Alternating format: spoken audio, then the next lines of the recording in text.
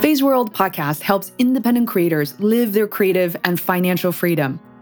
I'm your host, Fei Wu, and I'll be taking you through a series of interviews with creators from around the world who are living life on their own terms.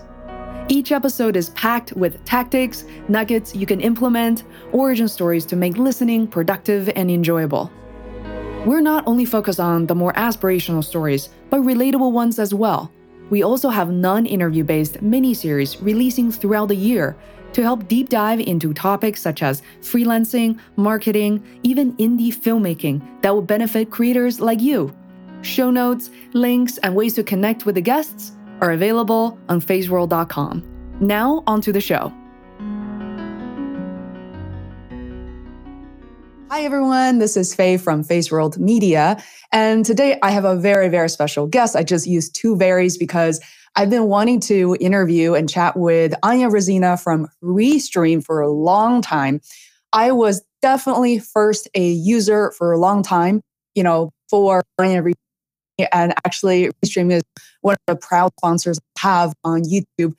We're going to dive into so many different topics today. In particular, we want to talk about how live streaming, especially using Restream, but live streaming in general can grow your business and exactly how to do that, for content creators and for example, podcasters, YouTubers, speakers, authors, people you see on LinkedIn, you see on YouTube these days. So I will say there is a part two with Anya, but I think we're going to tease out some of the information related to sponsorships and how that generally works for creators. So please stick around. Use live chats. And if you guys hop on at any time, just drop us a note. And if we don't get to your questions now, I'll be sure to follow up afterward. So welcome, Anya. Thank you so much for being here. Faye, thank you so much for having me. I'm super excited. Oh, first of all, I love your background. I have no idea that you're going to have this sort of sunshine background. Is this like a new creation I've not seen before? Yeah, this is relatively new. So we're using this kind of like a selfie mode, but if you use the wide angle thing, you'll see like there's even more to this background situation. Yeah, like you see how you back in. You can swap us. Yeah, so like I have all the plants that are just hanging out with me here, and like my little lightsaber, at least that's how people refer to it, and a couple of other things in the background. Yeah, that's the new background that we create. It's actually a tapestry, so it's not painted. It's kind of like a elegant solution to make sure that we can change them around because we feel like it's important to kind of set the mood for different seasons and different shows and situations. So yeah. That's my superhero sunshine behind my back. Absolutely. So where are you currently located? Oh, yeah. We are in Austin, Texas. So this is where our headquarters is. We have two major offices at Restream. One is in Austin and the other one is in Kyiv, Ukraine. So kind of depending on what you're working on at Restream, technical side or more marketing, sales, business side, you're probably in one of those locations. But of course, nowadays the world is pretty global and our team is actually very spread out. We have people in San Francisco, in Canada, in other countries in Europe.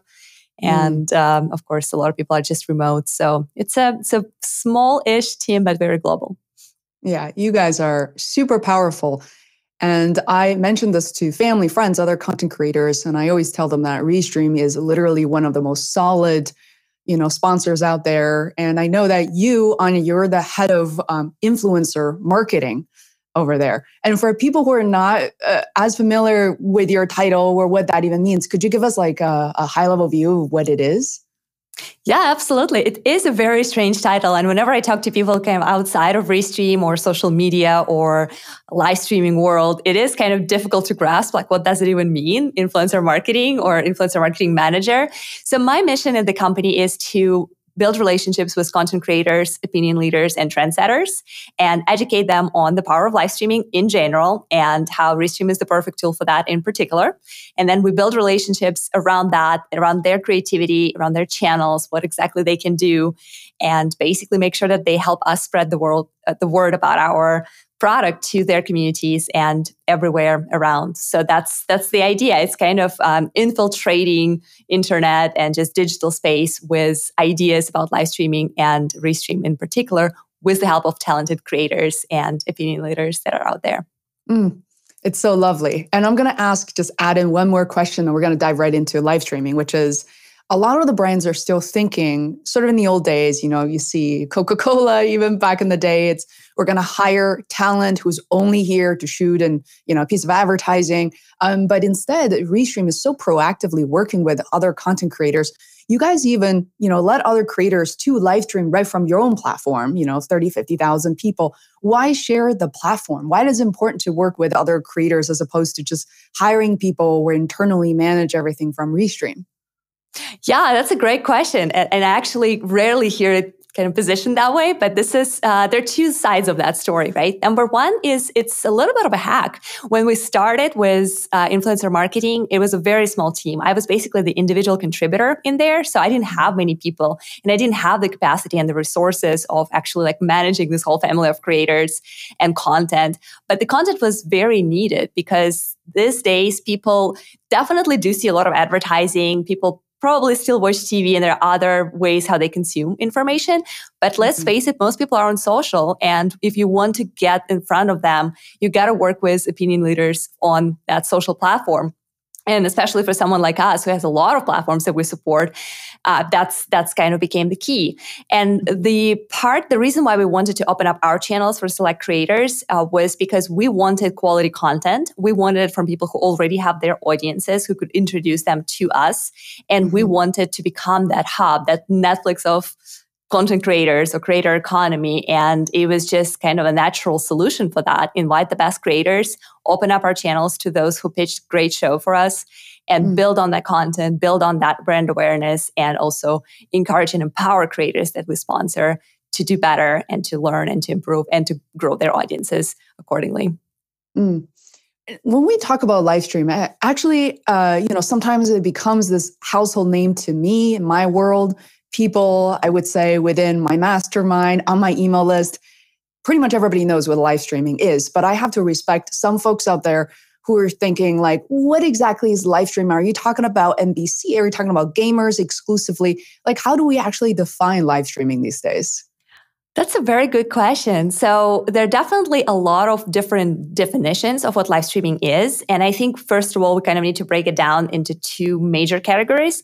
Streaming content when you are the consumer, things that you would stream on Netflix, or that NBC example when you're streaming sports live on TV channels. And streaming when it's more of an outbound effect thing, right? Like when you are creating content and you are offering it in real time, live for your audiences and followers. So Restream is covering the second part of things. So we're not in the business of streaming content from other channels or other networks. We allow you to use our very simple and user-friendly tools to become a broadcaster yourself. And that's the number one important distinction. And then when it comes to different industries, yes, historically streaming was very much associated with video games, and gameplay was the most common type of content to stream. And I tell you why, because it's easy, because video games are dynamic. They're beautiful graphically. They already have a storyline most of the time. And you don't have to create all that stuff. All you need to do is just play. And for a lot of people, it's fun. It's relatively easy. Some games are more complex than others, but generally it's pretty easy to just follow the line and the flow of the game. And that immediately creates great content. So that's why historically gamers were the ones who kind of pioneered the live, real-time interactive content on social. But of course, fast forward to 2021, we see people from all industries who are benefiting from that same idea of real-time, trustworthy, authentic, two-way street communication. Something's coming from you as a broadcaster, and something is coming back from your community in the form of live chat. So that's what Restream is doing. Oh, it's so wonderful. And I have to say, I was evaluating a lot of, I would say, in your world, competitors, but Restream just surfaced to the top. And what's really incredible is I made the decision in May 2020, which I've mentioned to you, Anya, that it used to take so much time to record, produce, post-produce these episodes, launch it to, Anchor, Libsyn, whichever platform. And you have to wait because you have a schedule and you have to tell your guests later on. And I made a decision last May to basically go live with all my podcast shows. I made the announcement on social media. I held myself accountable. I started to tell all my other, especially publishing authors, to do the same leading up to a launch event. And the results were just phenomenal. I could easily say that my viewer audience were tripled. And frankly, for people who are watching this, I am not a technical, I mean, I study computer science, but I did not really have the patience or frankly the time to learn OBS and just figure out all that stuff. And Restream for me, it just plug and play. There's an easy way to update titles and description across, more than 30 different platforms. I only use about 5 of them. And it's just seamless. And right now we're streaming right from basically a Restream studio. So right from the browser. So yeah, Anya, like what was it like for you to kind of hear this type of feedback, to learn that, oh my gosh, there are podcasters and authors, all these people using Restream? Yeah,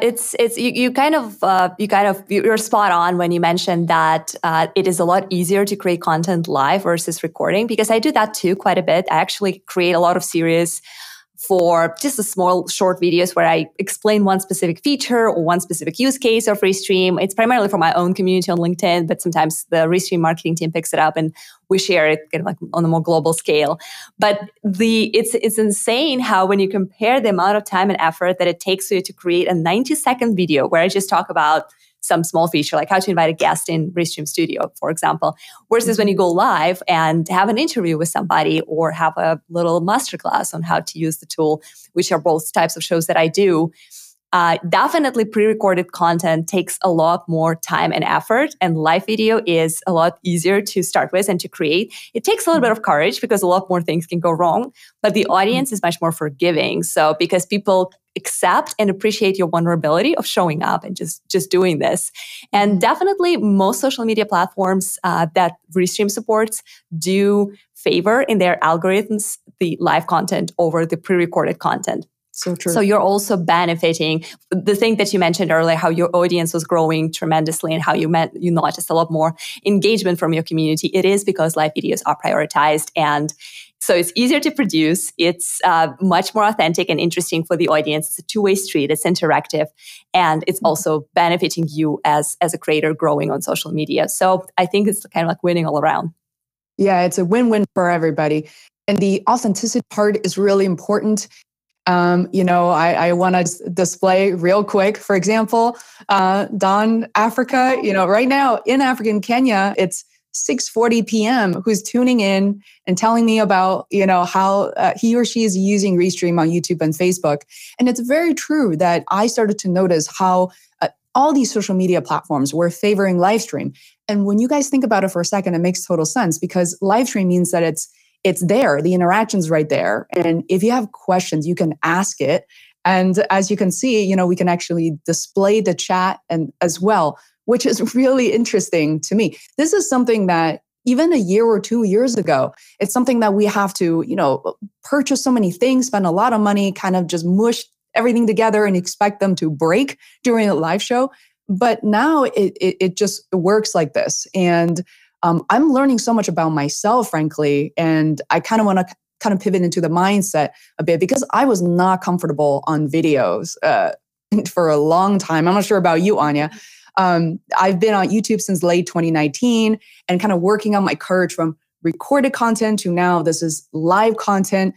And I have to say that it sounds kind of jarring, but once you've done it a couple of times, it feels quite extremely comfortable for some reason. So, yeah, totally. I have to say that just in general, for anybody, no matter what your abilities and skills and expertise is in, going live is always a daunting and very intimidating experience. And the reason is because you always have about 100 different things that you think are wrong with you or will go wrong with the stream. And those are two different categories, of course, but the combination of them can be really defeating. You mentioned, like for me personally, I definitely was not originally comfortable on camera. I started live streaming when I joined Restream. I have never done that before. I did work a little bit as a journalist, but it was all, of course, pre-recorded. And like you mentioned, it's a lot easier when you know you can screw up and you know the editors are going to make you look good and are going to fix everything. And when I started to go live, I realized that I'm losing that ability, that option to undo or cut certain things. So it was definitely a daunting experience and, a lot of self-conscious moments. Of course, English is not my native language. I moved here from Europe. And of course, this idea of being a foreigner trying to broadcast things and acting as a host was was terrifying. I thought, like, do people even understand what I'm saying? This is crazy. And a lot of people have all this kind of reasons. I don't look good on camera. I don't have the right equipment. I sound weird. I hate the sound of my voice. And of course, with all of those self-conscious moments and all the scary things that can go wrong, the internet will fall out, or your lights will break, or anything else. There's this scary space where you can put yourself, but you can always remember there's always one reason to go live, right? And for different people, that reason can be different. Some people are really passionate about their product. Others really want to hear from their community and build those feedback loops through chat messages. Others just feel like this is the new way of building your brand, and either personal brand or product. So just focus on that one reason that makes you think that you should go live. And trust me, all these 100 reasons that make you feel like you're not going to make it and you're not cut for this eventually will go away with experience. Give it a try 10 times and you'll be a pro. And for people who are watching right now, you can leave a message. We're not going to see your face, I promise. And it's so exciting what Anya said. And I wonder, if you have any fear, let us know, what it is. If you're an immigrant living in America or anywhere else, I was really concerned about, like, will people understand? Not even, I know I don't have too much of an accent, but there's certain things and points of references I honestly just don't know, because I never, grew up here. But just keep in mind, what I learned about live streaming or podcasting or YouTubing in general is there's this secret place of storytelling. And because you didn't grow up in America, let's just say, you have such unique perspectives and stories to kind of bring into this side of the world. And I think with so much going on in this world, I feel like we're obligated to actually share our stories so that people can get to know a little bit about us, as opposed to what they see or read in mass media. So let us know your fear. We're here to support you. And, we've got the tech stuff covered. But also one thing, Anya, you just reminded me as you're talking about, the equipment, and we don't need that. And all of a sudden, we have this thing now. It's happening in real time. What I learned about using Restream is that I don't have to give up anything else I'm doing. If I want to edit the content, I can edit that by downloading this easily. Now you can get the audio tracks on 2 separate tracks. For those of you who are podcasters out there, you're going to love it, because you can, balance. Let's say Anya and I use very different microphones. I think our volumes actually match pretty well, but sometimes you interview people, one person's much quieter. You can do all of that in post-production. Plus, for me, I repurpose all my live streams to my podcast, which has been running since 2014. We have nearly 300 episodes. And I sometimes crop some of these videos and I put it on TikTok for under 60 seconds. And all of a sudden, I attract a whole new audience. Same thing for Facebook. So yeah, it is so exciting all around, I must say. Yeah, totally. And to kind of like rewind a little bit back to the accent thing, and just like, being concerned about like being different from this iconic news anchors. I definitely had a lot of fears around that. And eventually what I learned is about accent specifically is that you can actually get rid of it if you want to. It's just a couple of months with a speech therapist, and you can sound as whatever anchor you like. And I thought about this very seriously. And then I realized that in the saturated world of different hosts and different types of content, actually sounding weird and having a little bit of an accent or some kind of like a foreign glare to you is a benefit. It makes you stand out. You are different. And now when I'm appearing as a guest, like I'm here right now, like it becomes like that interview that stood out, like, oh, that foreign chick that said something about live streaming. So a lot of times, whatever your self-conscious fear, little thing that you're really concerned about, sometimes that can be turned into your advantage if you think about that. For sure. And I love this is the part that you bring up. I know that Restream works with a really big variety of influencers, which is something I absolutely love. Heritage, different skin color, and it's such a rich environment, and for all of us to learn as content creators. But Anya, I never really asked you, where are you from originally? And you talked about your career, but tell us a bit about your upbringing too, before you came to America. Yeah, sure. That's a good one. So I typically ask people to guess where I'm from because it's always very funny to hear the ideas. And I get all kinds of countries, literally from Australia to Argentina. Like I got the whole globe covered. My most common guess is probably Norway, Sweden, like the Scandinavia, which is close enough. I was actually born in Russia, in Moscow. So most of my life, I grew up in Moscow, which is one of the biggest cities in like European part of Eurasian continent, and definitely very big, like New York times 2 or 3, if you think kind of like in American cities. And yeah, it was just one of those things. And I moved to United States when I was 24. So I was basically adult by that time. Like most of my kind of like shaping and forming already happened back in Russia. But my family was very international. They were ethnically Russian, but they were both very passionate about traveling, and they were taking us everywhere. And like English was a thing from very early on. So we both learned, me and my sister, we both learned English when we were 7 years old. And yeah, so it was kind of that kind of interesting environment of being Russian, but also thinking very Western. And I kind of knew that I will eventually go and like probably elsewhere, not necessarily because I don't love my hometown, Moscow, but because I wanted to see more and I wanted to explore and experiment. And yeah, Austin became my home because I just came here and fell in love. Yeah, I heard great things about Austin. So many people moving there. I think Tim Ferriss is one of those, who left San Francisco to move to Austin.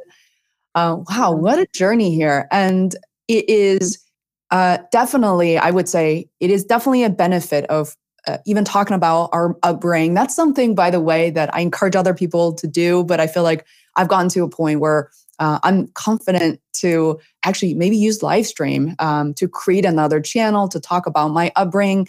For the longest time, I always assumed that people wouldn't care because growing up in Beijing, China, also a huge city, is so personal to me. And who would care? But every time I've gone on the podcast, it's probably been more than 20 at this point.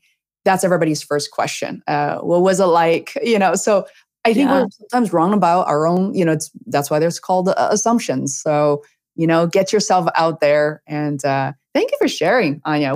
I don't think any of us really knew not much about you. And hopefully in our next gathering, we can hear more about your stories too. Totally. Yeah, it's very interesting. I think it's very important to give some kind of a personal touch to your content. Because it's very easy to get lost in this, okay, this is my brand, this is my personality, this is my company, this is my thing, and just kind of like focus on those. A lot of tech reviewers make that mistake. They kind of focus on technology, right? Like his or she is the girl that knows the cameras, and like that's the thing. But a lot of times when you add something personal to it, something about your life, something about but what do you care about, your passions, your hobbies, something that's aside from that persona that you create within that channel, it actually sparks a lot of interest. So I really like you kind of like where you're coming from with this, like, hey, but how was the growing up thing going? How is that immigrant life? Like, what are some personal pivotal points that led you to where you are today?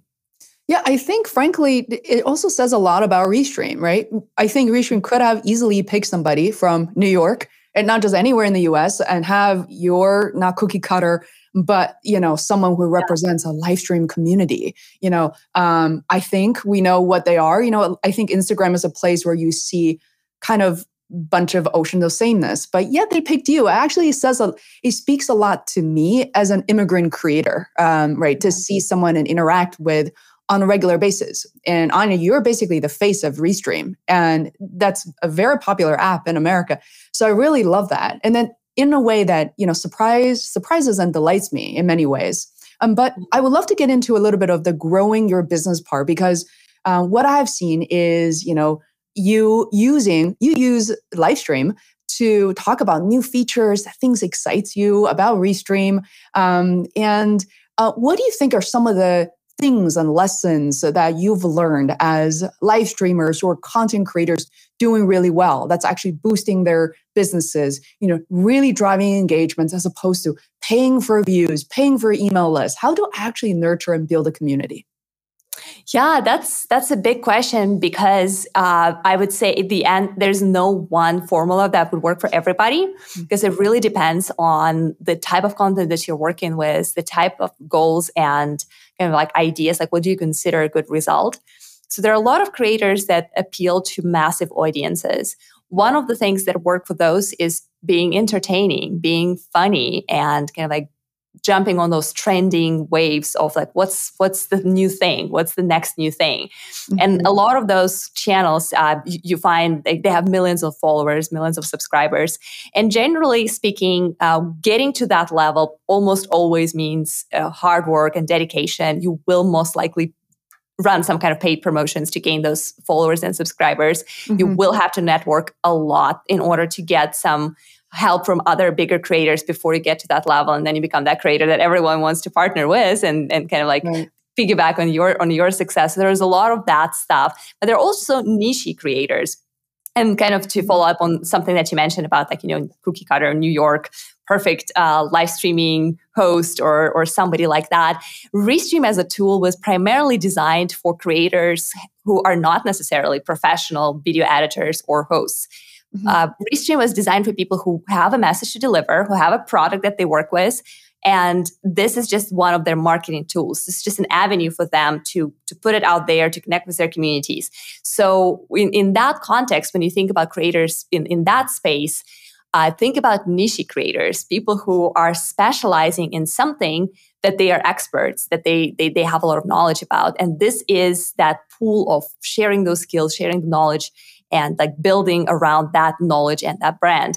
And this is what Restream is primarily all about. We do have big creators who use us, of course, from different industries, but the core user base for us are, that church. I saw that in the comments, there were comments about like how Restream is a great tool for churches. The church that wants to contact their aggregation. People who are using Restream to promote physical products, who do product launches and behind the scenes. People who run events, different brands who show how the culture and work looks like at their place, like HR professionals. So there's so many different aspects to that. And for those people to grow their community and create content that builds engagement is to know your thing, like know your stuff and be that expert, and definitely make sure it's interactive. Make it a two-way street, include people in the conversation. And that's what usually helps to grow the engagement and the audience and the subscriber list. Yeah, that's definitely the way to go. And I think that there's power in terms of just sharing a link, an image. Here you are talking about your product, and your product can be anything. You can be the product yourself. And what I love is as we're talking, in the description below, people want to try Restream, they can. And the link is there. They can learn more about future events. It just feels so natural because you're providing value first and foremost. So I love that. And Anya, I want to really chat with you also about the consistency, right? So I know that people go live at different times. There may be babies running around. There may be other obligations. So I confess, I really want to get on the schedule, but at the same time, my guests are available at different times. So sometimes I don't. We will talk about pre-recorded live in a second. It's so super exciting. I'm going to be using that like 3 times in May. I'll speak to that in a second. But what's your take on going live consistently, say on a Wednesday at 5 p.m. Eastern Standard Time versus kind of going live more spontaneously? Yeah, totally. So I would say in my personal experience, consistency definitely pays. And one of the kind of like cool metrics that I have to back this up, aside from my own just like very personal perception of this, is that since we are working with a family of about 16 content creators currently who stream to Restream channels as guest hosts, we do track their performance. We do track like how they do and what shows do better and how many views they get on average and what's the total count. And I can tell that the number 1, number 2 ranking hosts are the ones that have been going live on Restream channels for the longest time. So people are used to seeing them there. They're used to their style. They're used to the type of content and the value that they bring. And they are the ones that are rating really well because people expect them to be there and they kind of know what to expect. And then also the shows that happen weekly generally trend better than the bi-weekly shows because we have 2 types. We have the folks who go every other week and people who go live every week. And it was actually one of the experiments that I did personally with my shows. I had Friday live show, which was on Fridays, but every week. It was arguably not the best time because on Friday, people are generally checking out and like not really interested in anything except for the happy hour stuff. But at the same time, the show was gaining momentum because every Friday, people knew that it's going to be an interview. I'm going to be there and I'm going to host it. And the new show is actually on Wednesdays, 10, 11 in the morning. And it is definitely like high profile guests and everything. But because it's every other week, and sometimes we have to shift things around for guests, just like you mentioned, to accommodate their schedules, it definitely gets less engagement and viewership, even though we promote it hard and the timing is arguably better. So consistency pays in my opinion, in my perspective, but that doesn't mean you have to go live every day and you have to be like super anal about like the timing. You can move it around a little bit as long as you let your audience know what changes every time, and as long as you train them to expect this type of content with your style happening on a regular basis. Yeah, beautifully said.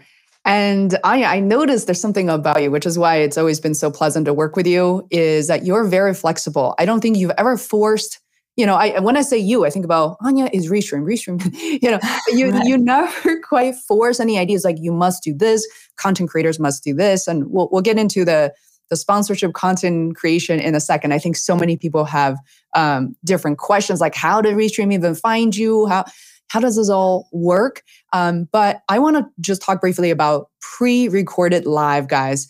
This was, oh my goodness, 2020 until today. This is like a lifesaver. So one of my favorite features remains today, the pre-recorded live, along with overlays. I'm not really going crazy right now with our layout. But here's the reason. I'm someone, I'm running a business, so I'm fairly busy. And I notice as a podcaster, and you guys as content creators, you know this, all of a sudden there's 1 week and you have 7 interviews. And that is a hell week. I mean, it's a very happy week connecting with interesting people. But all of a sudden I'm going live 7 times a week, sometimes often twice a day. Now, I know that's not really doing my audience a favor. People are busy. Here's the thing. I can easily, and you can too, record all these 7 different interviews. You can do that right from Restream Studio without going live. You have this recorded and then you save this piece of content. Then you go to pre-recorded live. You can schedule them live at whatever time that you choose to. Your schedule, Wednesday, 5 p.m. Eastern Standard Time, done. I noticed that that will really help you create consistency and the schedule, and that really works. Now, there's a second scenario that was life-saving is in 2020, I worked with a lot of musicians and artists. So now they don't want to, they know they cannot sing together on Zoom. Zoom doesn't sync video audio at all. So they really want to give their audiences the best, the same quality of performance, different instruments. So I helped a bunch of companies to put together these pre-recorded live and edit that. And then it just seamlessly go live on Restream across different channels. And there are like hundreds of engagements from Japan and all. You can choose the time easily. So my goodness, I don't know. I never really told you this, but it's huge. Yeah. Pre-recorded and scheduling videos to go live was it's kind of Restream way where we're trying to do when the company originated 5 years ago is to kind of like hack the system here and there. There was a lot of solutions that we were coming up with. It was like, all right, people want to live stream on Twitch and YouTube. At that time, Facebook Live was just coming around. It was very new.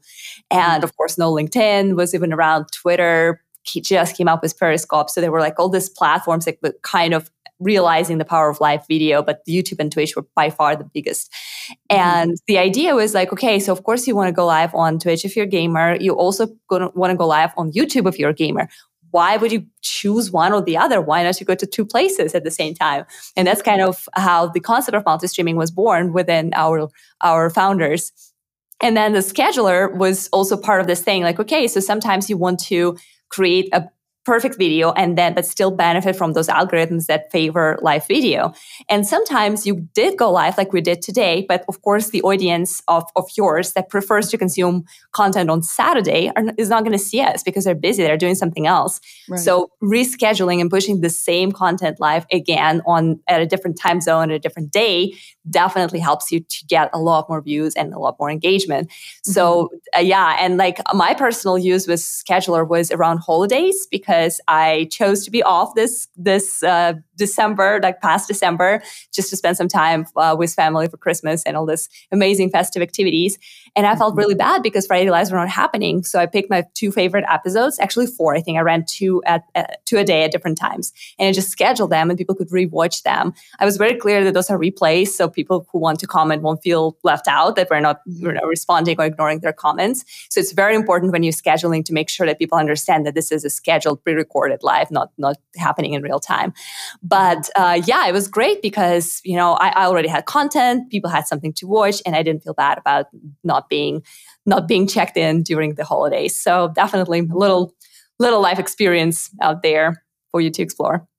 For sure. And I forgot to even mention that. Yes, you can actually do pre-recorded live with the same piece of content multiple times. And I remember in late 2019, I had I just launched my documentary on Amazon Prime.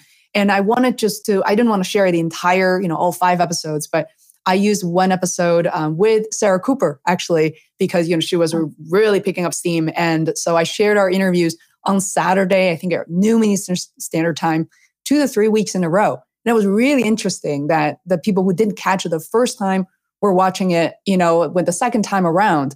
And automation is so important for content creators who don't have an entire agency backing them up. You don't have infinite time on your hand. I just feel like we need to respect ourselves as a platform, as basically the original signal to get more done. And really grateful for Restream. So I don't want to wait till the very end of this conversation to address something that everybody has been asking me about for content creators out there. You see, this is maybe a segment I'll cut out and re-release as another video, which is how sponsorship works. By the way, I'm a micro influencer. I have a little short of 15,000 subscribers on YouTube. Some of you may be thinking what is she getting? Any views at all? So subscriber count is one thing. I do have somewhat substantial amount of views, but Restream found me when I was only, I think, few thousand subscribers or so. Anya, could you tell us a bit about how you with Restream find creators in the space? Who do you look for? What are you looking for personality tone-wise? Yeah, so we do have now. When I started at first, it was very manual and medieval way of finding people. It was basically me just kind of scouting internet and looking at YouTube videos, putting the keywords in, and kind of trying to understand who are the people who are reviewing streaming technology. That was my first kind of idea. Okay, if you're talking about cameras, lights, and microphones and streaming equipment, you might be good for us and review Restream as one of the software tools. Then just general gear reviewers. And then as we started to move forward with studio product and kind of catering to marketers, social media strategists, entrepreneurs, that area of people. I was also looking for just people who talk about how to do live videos, how to do digital marketing. And those were kind of 2 categories that I was looking at. Fast forward to now, of course, we have a lot more teammates at Restream, and there are certain automations that are going. So we're constantly kind of searching and scouting multiple platforms at this time.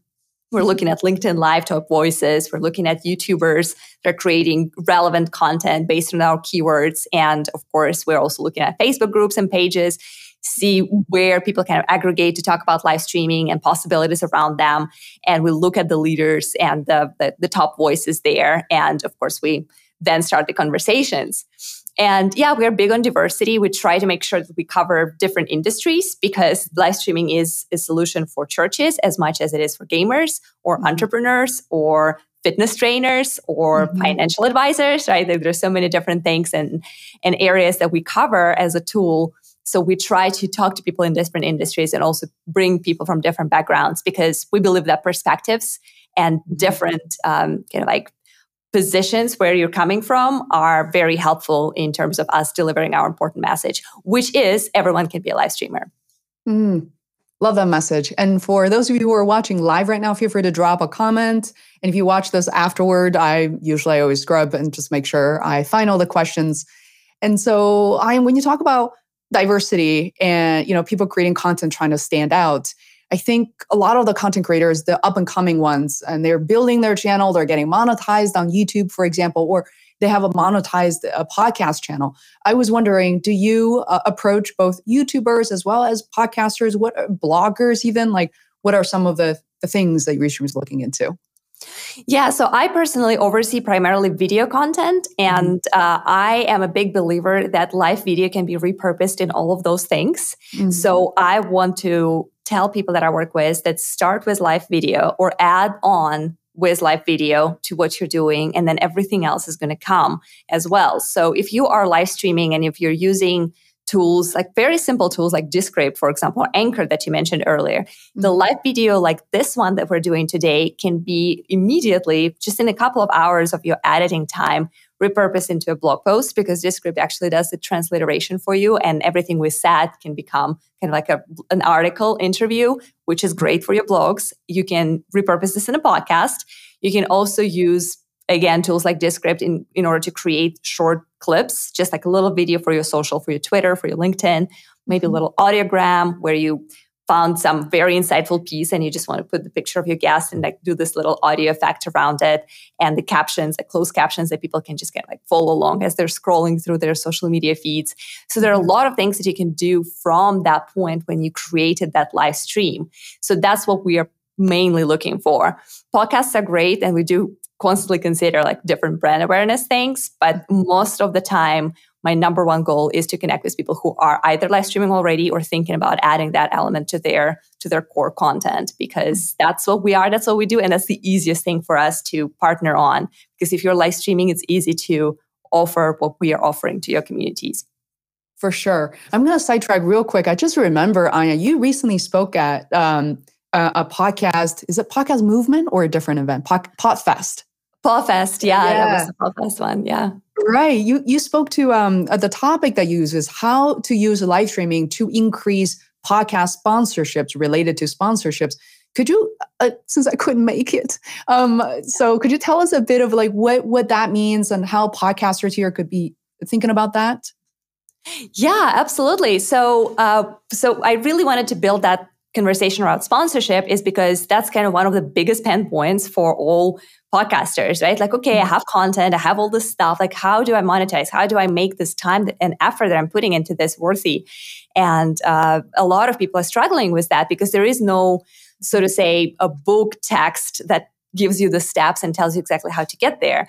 And of course, everyone's journey is different. So I wanted to focus on that from our perspective as a brand and how we want to collaborate with podcasters and like what that can give to those creators. So an interesting thing about podcasters is that they are pretty much already live streamers minus one thing, and that's your camera. So they have everything else except for the cam.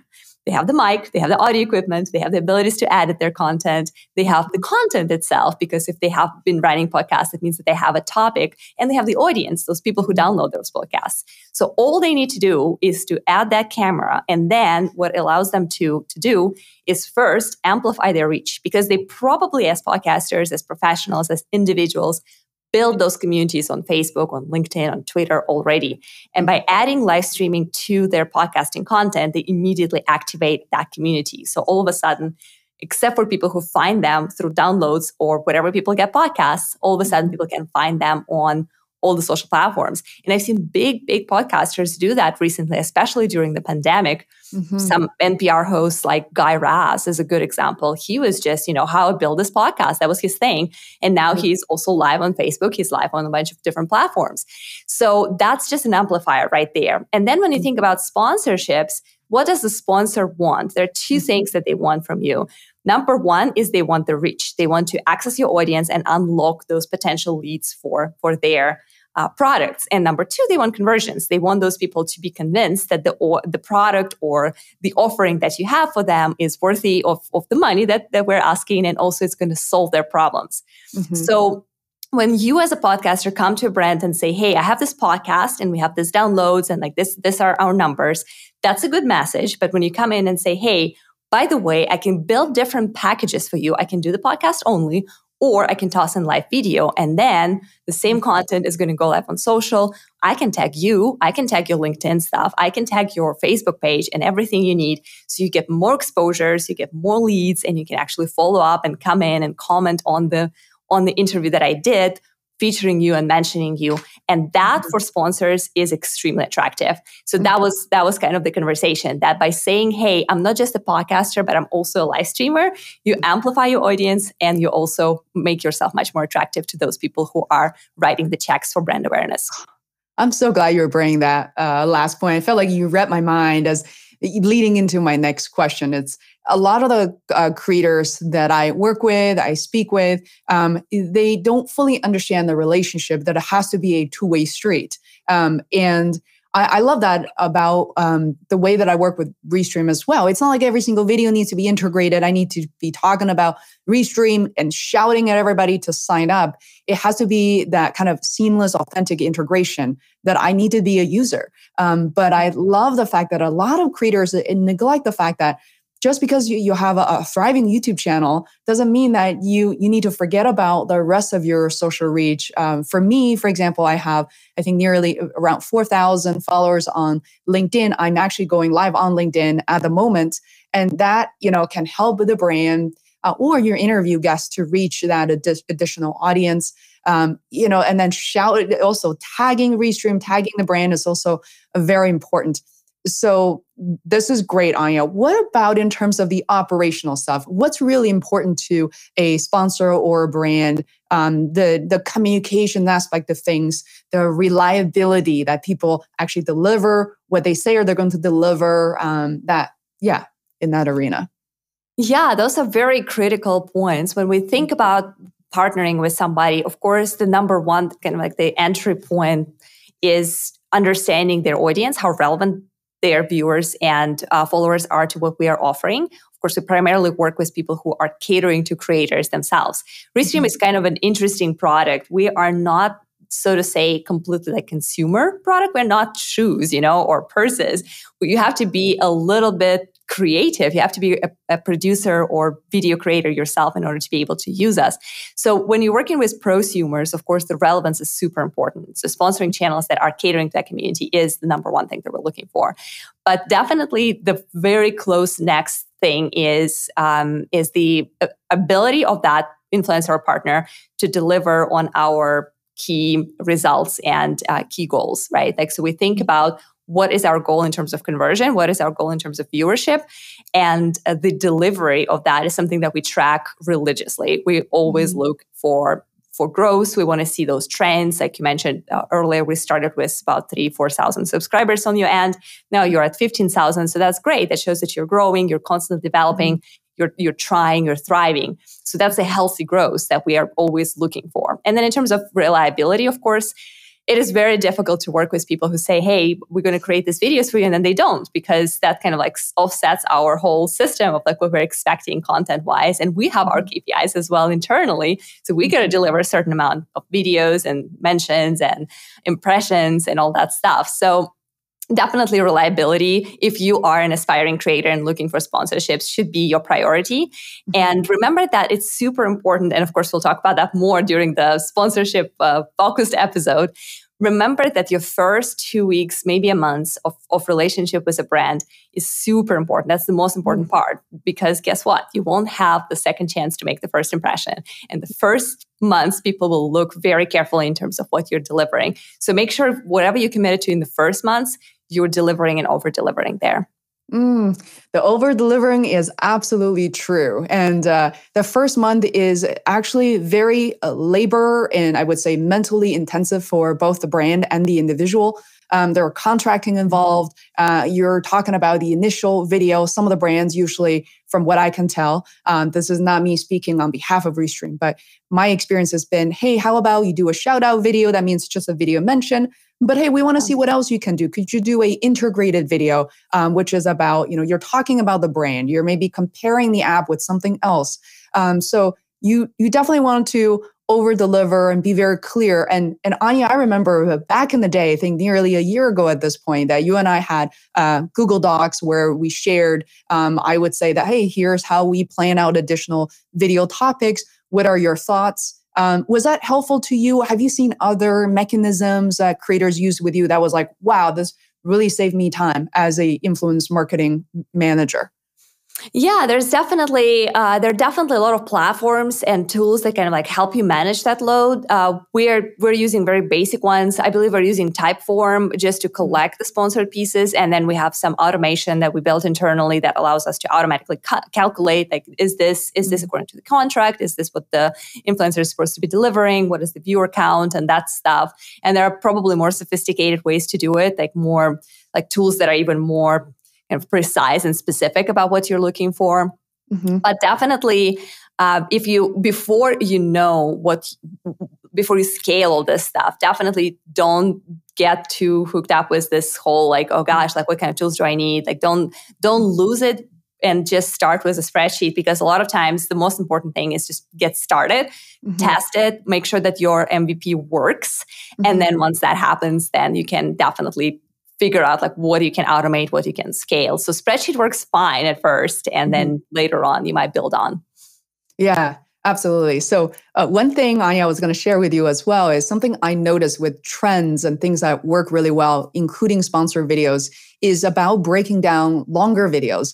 Because this message may be a little more target towards YouTubers out there, but I noticed for a while it's about, your videos need to be more than 10, 11 minute long so you can have mid-rolls. I mean, this is kind of the livelihood of being a creator, getting paid through ads, through sponsors. But lately I noticed that if you look at the watch time, a lot of the videos are actually only watched, 30% up to 50% on the good video. So some of the core stuff, more advanced techniques are just unfortunately getting neglected. People are never going to get there. So I'm lately experimenting with short playlists. So for example, if I want to show Restream 2021, all the new features, I'm going to create a separate playlist. And I know some of the influencers at Restream are doing exactly that. So now part 1, part 2, 3, all of a sudden, the exact same video, 15-minute long, you're cutting it down to 2 to 3 minutes a piece. The watch time is going up significantly. And I thought that is a great way to over deliver for your sponsor, buying one video, but you're actually delivering a playlist, but also actually helps you as a creator as well. I just want to share that with you. It's delightful. The short content is great. I mean, it's always, it will always cater to people who have short attention span and who just simply are super busy. So being concise is super important. It kind of sounds counterintuitive, but to create a 2-minute informative video is harder than to create a 15-minute video, because with 15 minutes, you have so much room and, you can kind of like take your time and go over things and be a little bit redundant. With 2 minutes, or especially 30 seconds, if that's kind of your goal, you really have to think it through. And that's the exercise that I did on LinkedIn was my 90 seconds when I had to show a feature within a minute and a half. And that was my limit. That was it. So some features are super easy to show, like background. Yeah, you can show it in 5 seconds. But certain things are a little bit more complex. So you have to figure out like what in your flow is essential and what can be left out in order to still keep that impression of like, what you're doing and it's helpful. It makes sense to people. So shorts are good. Yeah, shorts are good. I remember, Anya, there are a couple of times you said, Faye, could you talk about this feature of Restream? And I remember recording the videos like, it's super easy to use, first of all, user-friendly. And it literally took me 2 to 3 minutes. And part of me is like, I think this video is too short, but it's actually very effective. People will love when you get to the point. People love the titles, including how to get X, Y, Z and done within 3 minutes. So this is great, Anya. And to respect your time, I promise I'll let you go. So is there anything that you want to say I haven't covered? We do have a follow-up session on May 6th. Everybody, if you are interested in sponsorship, please come back during that session. Sign up for my newsletter. I'll let you know more about the details as well. But Anya, how do people find out more about Restream? Sign up link is below. There's a free version that you can use for a long time. So definitely. Restream free plan is not a trial, as a lot of people think, and it's not some kind of a temporary thing. You can use Restream for free forever. Yes, it will limit your abilities in certain ways, and it will not unlock the branding or recordings, a lot of like really cool advanced features. But in order to just get started and giving it a try and see if that works for you and your community, that's a great solution right there. So I guess my last words would definitely be give it a try, get out of your comfort zone, try going live. Maybe just do it for your personal Facebook profile, which is free, or your personal YouTube channel. Just get a feel and taste of it. And then think about planning that on the bigger scale for your brand, for your product, for your company. So and I guess we'll see you next time in May for really deep dive into sponsorships and collaborations with brand and how that could look for you. That's great. May 6th at noon, 12 o'clock Eastern Standard Time. If you guys include any sponsorship related questions, I'll be sure to kind of capture that ahead of us going live again. Thank you so much, Anya. I'm going to take us off live stream now. Bye, guys.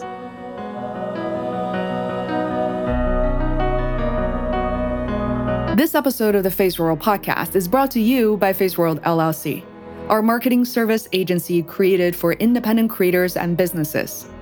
We offer website development, video production, marketing mentorship to people who want to tell better stories, level up, and create a profitable brand. FaceWorld podcast team are Chief Editor and Producer Herman Ceballos, Associate Producer Adam Leffert, Social Media and Content Manager Rose De Leon, Transcript Editor Alina Akhmedova, and lastly, myself, the creator and host of FaceWorld. Thank you so much for listening.